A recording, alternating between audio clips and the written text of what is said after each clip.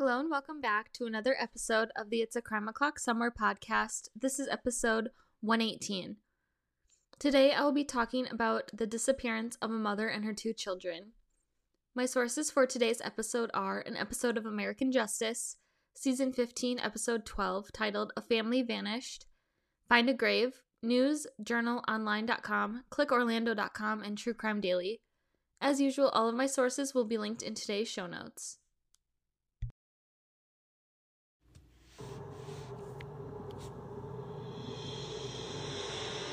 My daughter Yessenia was a very good mother, a good daughter, and my grandkids, they were my life.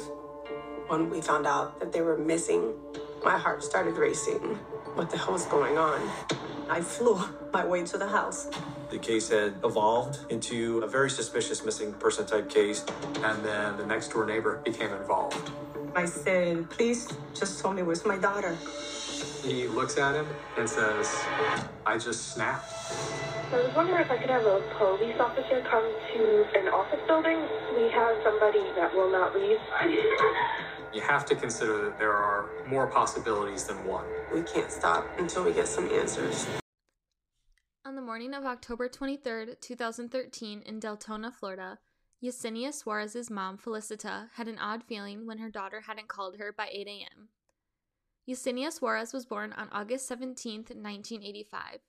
At the time of her disappearance, she was a 28-year-old married mom of two. Yessenia hadn't been answering her phone, so her mom tried calling her workplace, but her work hadn't heard from her either. Felicita contacted Yessenia's husband, Luis, but he didn't answer either. By 10 a.m., Felicita drove to Yessenia's house, and she also contacted the police to perform a welfare check. The police arrived. Luis also arrived a few minutes later. Luis told Felicita that Yessenia had left the previous night and had taken the kids. The police asked Luis if he would let them search the house, and he let them inside. Everything seemed in place, and there was even a basket of folded laundry left on the couch. Felicita contacted the school where her kids, Michael, Elijah, and Thalia Otto, attended. They were 8 and 9 years old. Thalia was born on August 10, 2004, and Michael Elijah on August 19, 2005. They had only ever missed school if they had been sick. Yessenia always thought of her kids first and of their futures. Yessenia worked in HR and was attending school to get her bachelor's degree.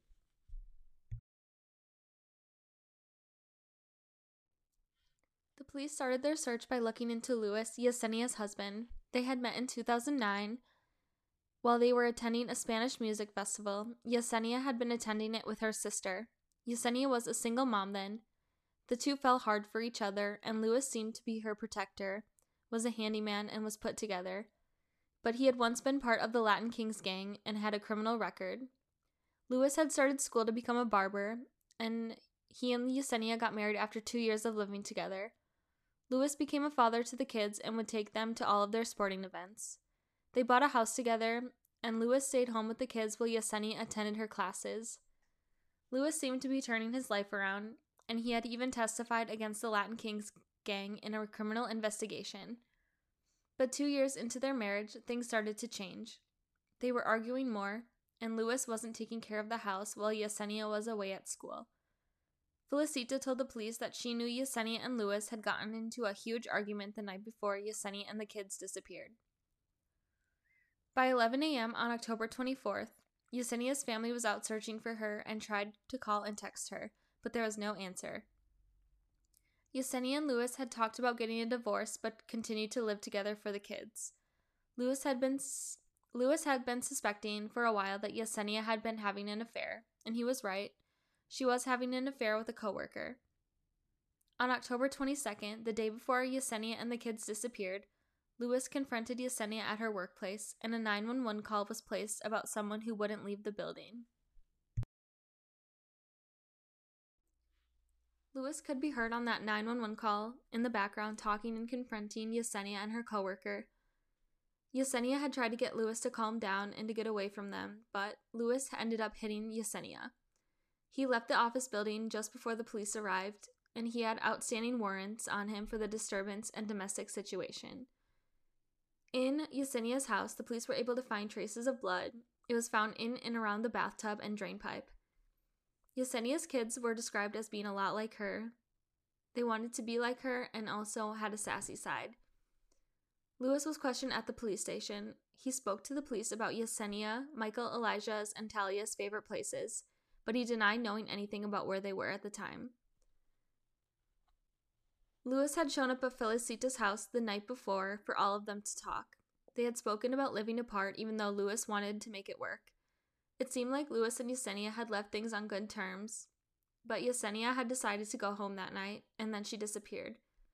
Lewis was asked what had happened when Yessenia returned home. He said they discussed her ending the affair with her coworker. Lewis sent the male coworker a message from her phone. Around 12:49 a.m., Yessenia called her coworker and said the messages were coming from her phone, but they were from Lewis. Lewis said he told her that they could have each other and that he was done with her. Lewis said at around 1 a.m., when he walked outside, he had seen one of his neighbors, Tyshawn Jackson. Lewis said he slept in his car that night and went back inside the house around 8 a.m. Lewis said he realized everyone was gone when he came back inside the house that morning. The police went to speak to Yessenia's coworker named Kevin. He was the coworker that Yessenia had been having an affair with. Kevin's wife found out that day that he and Yessenia had an affair. He let them search their house, and the police analyzed the contents of his phone. Kevin and Yessenia had sent text messages back and forth to each other. Lewis had been the one who texted Kevin the last message from her phone. Kevin knew that things were off, but Yessenia had maintained that things were fine. Kevin was eliminated and had been at home with his wife at the time of Yessenia and her kids' disappearance. Yessenia and Lewis's neighbor, Tyshawn Jackson, became involved. Lewis had maintained to have seen the neighbor around 1 a.m. Tyshawn said he had seen Lewis at dawn, not in the early morning hours, because Lewis had asked Tyshawn to move Yessenia's car. Tyshawn said he thought he had driven about 45 minutes out of town to take Yessenia's car. Tyshawn also admitted to seeing Lewis spray and wipe down the car. He had also seen him stuffing things into garbage bags, and they had driven that 45-minute drive to dump the discarded items. Lewis had thrown items into the dumpster. Tyshawn told the police that during their drive out of town, Lewis had turned to him and said he just snapped. Tyshawn had been asked to be dropped off less than a block away from their homes when they returned. Tyshawn then purchased a box of cigarettes at the gas station and smoked several outside before leaving the property. Tyshawn agreed to go on a ride along with the police to the area where he and Lewis had driven to. In the dumpster, Lewis had discarded items belonging to him and Yessenia, and the items were recovered. Lewis was confronted about a witness coming forward. About 24 hours into the investigation, the police showed Lewis photos of Yessenia and of the kids. Lewis started to crack. He said he would never kill his family or put his hands on his wife. Lewis claimed that Tyshawn had come over to the house around 2 or 3 in the morning. Lewis said that Yessenia hated when he played PS3, but he let Tyshawn into the house anyways, and Yessenia had become upset about them playing video games. Lewis said the fight was so bad that he had scratches on his body from where Yessenia grabbed him. He said he was tired of her grabbing him, so he hit her in the neck. He said she fell and was looking at him as he attacked her. Lewis said the kids were at home the whole time, and they heard the screams and came out of their rooms. Lewis told Tyshawn to take the kids to another room so they didn't have to see this. Lewis said Tyshawn asked him if Yessenia was dead. He said yes. A few minutes later, Tyshawn had gone back to the bathroom with the kids, and Lewis said he heard gunshots. Lewis said there was blood everywhere, and Tyshawn admitted to Lewis that he killed the kids because they were witnesses to what had happened to their mom. Lewis said he and Tyshawn carried the kids out of the house, and Tyshawn had a shovel. Yessenia's family was notified by the police. The police confronted Tyshawn about what Lewis had told them. Tyshawn denied that he was involved. He again told the same story from what he had done on October 23rd. Tyshawn's family was interviewed. Tyshawn had also taken a polygraph test and his house was searched. There was no evidence that Tyshawn had done anything to the kids or to Yessenia. Lewis was interviewed again on October 26th. In the middle of the interview, Lewis claimed to have stomach pains and asked to use the bathroom. He asked several times to use the bathroom. Lewis was speaking to the police while using the bathroom. He was asked where the children were, and his answer dramatically changed from "I don't know" to "I'll never tell you." Lewis was able to lock the police from entering the bathroom, and he used a broken mirror that he had broken in the bathroom to cut himself in the arm, but he survived it. The police had to use a taser and fire it through the door and a battering ram to open the door. The police's next tactic was to bring in someone that Lewis had trusted. This person, Ann Wedge McMillan, was the prosecutor in the trial against his former gang, but Lewis never admitted anything to her. The motive seemed to be that Lewis had felt disrespected by Yessenia's affair. However, Lewis never admitted to killing the kids because it was frowned upon in the gang to kill children. In the master bathroom of their house, the police found 23 spots of blood belonging to Thalia.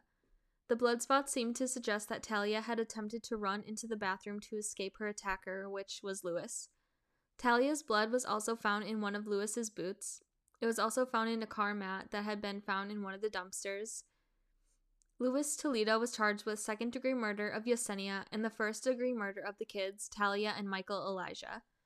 The prosecution wanted to seek the death penalty. 4 years after the disappearance of Yessenia, Michael Elijah, and Thalia, Lewis went on trial.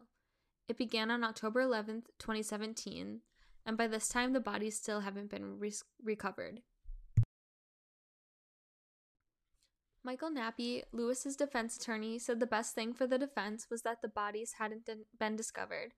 Yessenia's family was afraid that Lewis would be found not guilty. Felicita testified that Yessenia, Michael Elijah, and Thalia would have never just run away. On October 17th, Tyshawn took the stand for the prosecution. He spoke about his relationship with the kids. He denied killing them. Tyshawn said he never had spent time with Yessenia and never killed her either. The prosecution wanted to show the emotion of Tyshawn towards the kids versus Lewis's emotion, because Lewis had no emotion at all during the whole trial. The trial lasted 4 weeks, and Lewis was found guilty of the first-degree murders of Thalia and Elijah and the second-degree murder of Yessenia. Lewis was sentenced to life in prison. It would have to have been a unanimous decision for the death penalty, and it was 10-2. Lewis has never told anyone where the bodies are. As if this family hasn't suffered enough, Yessenia's brother, Jonathan, has also since passed away.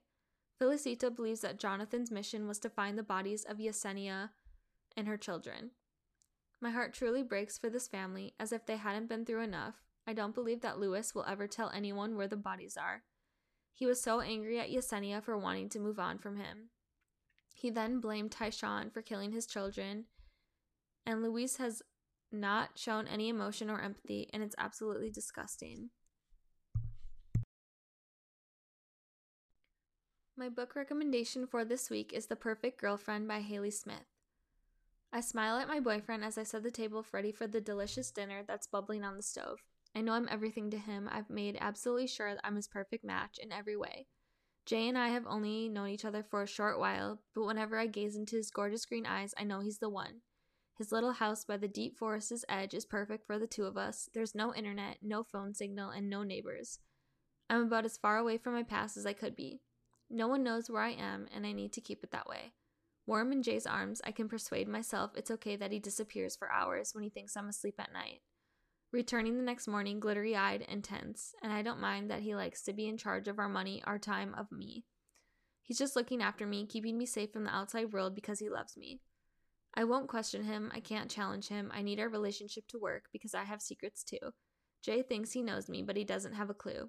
All I have to do is play my part and pray he never discovers just how far from perfect I really am. I really like this book a lot. This couple should obviously not be together, much like the couple from my case today. The girlfriend wants to be the perfect girlfriend and won't let her true personality slip in any way unless her boyfriend gives her a reason to. I give this book an 8 out of 10. I hope you all enjoyed today's episode. I'd love to know what you think. Please subscribe to my blog, follow me on Instagram at It's Crime O'Clock Somewhere blogpod, Twitter at It's Crime O'Clock, email me at itscrimeoclocksomewhere@gmail.com, buy me a coffee, and please leave me a 5-star rating and review if you're enjoying this podcast.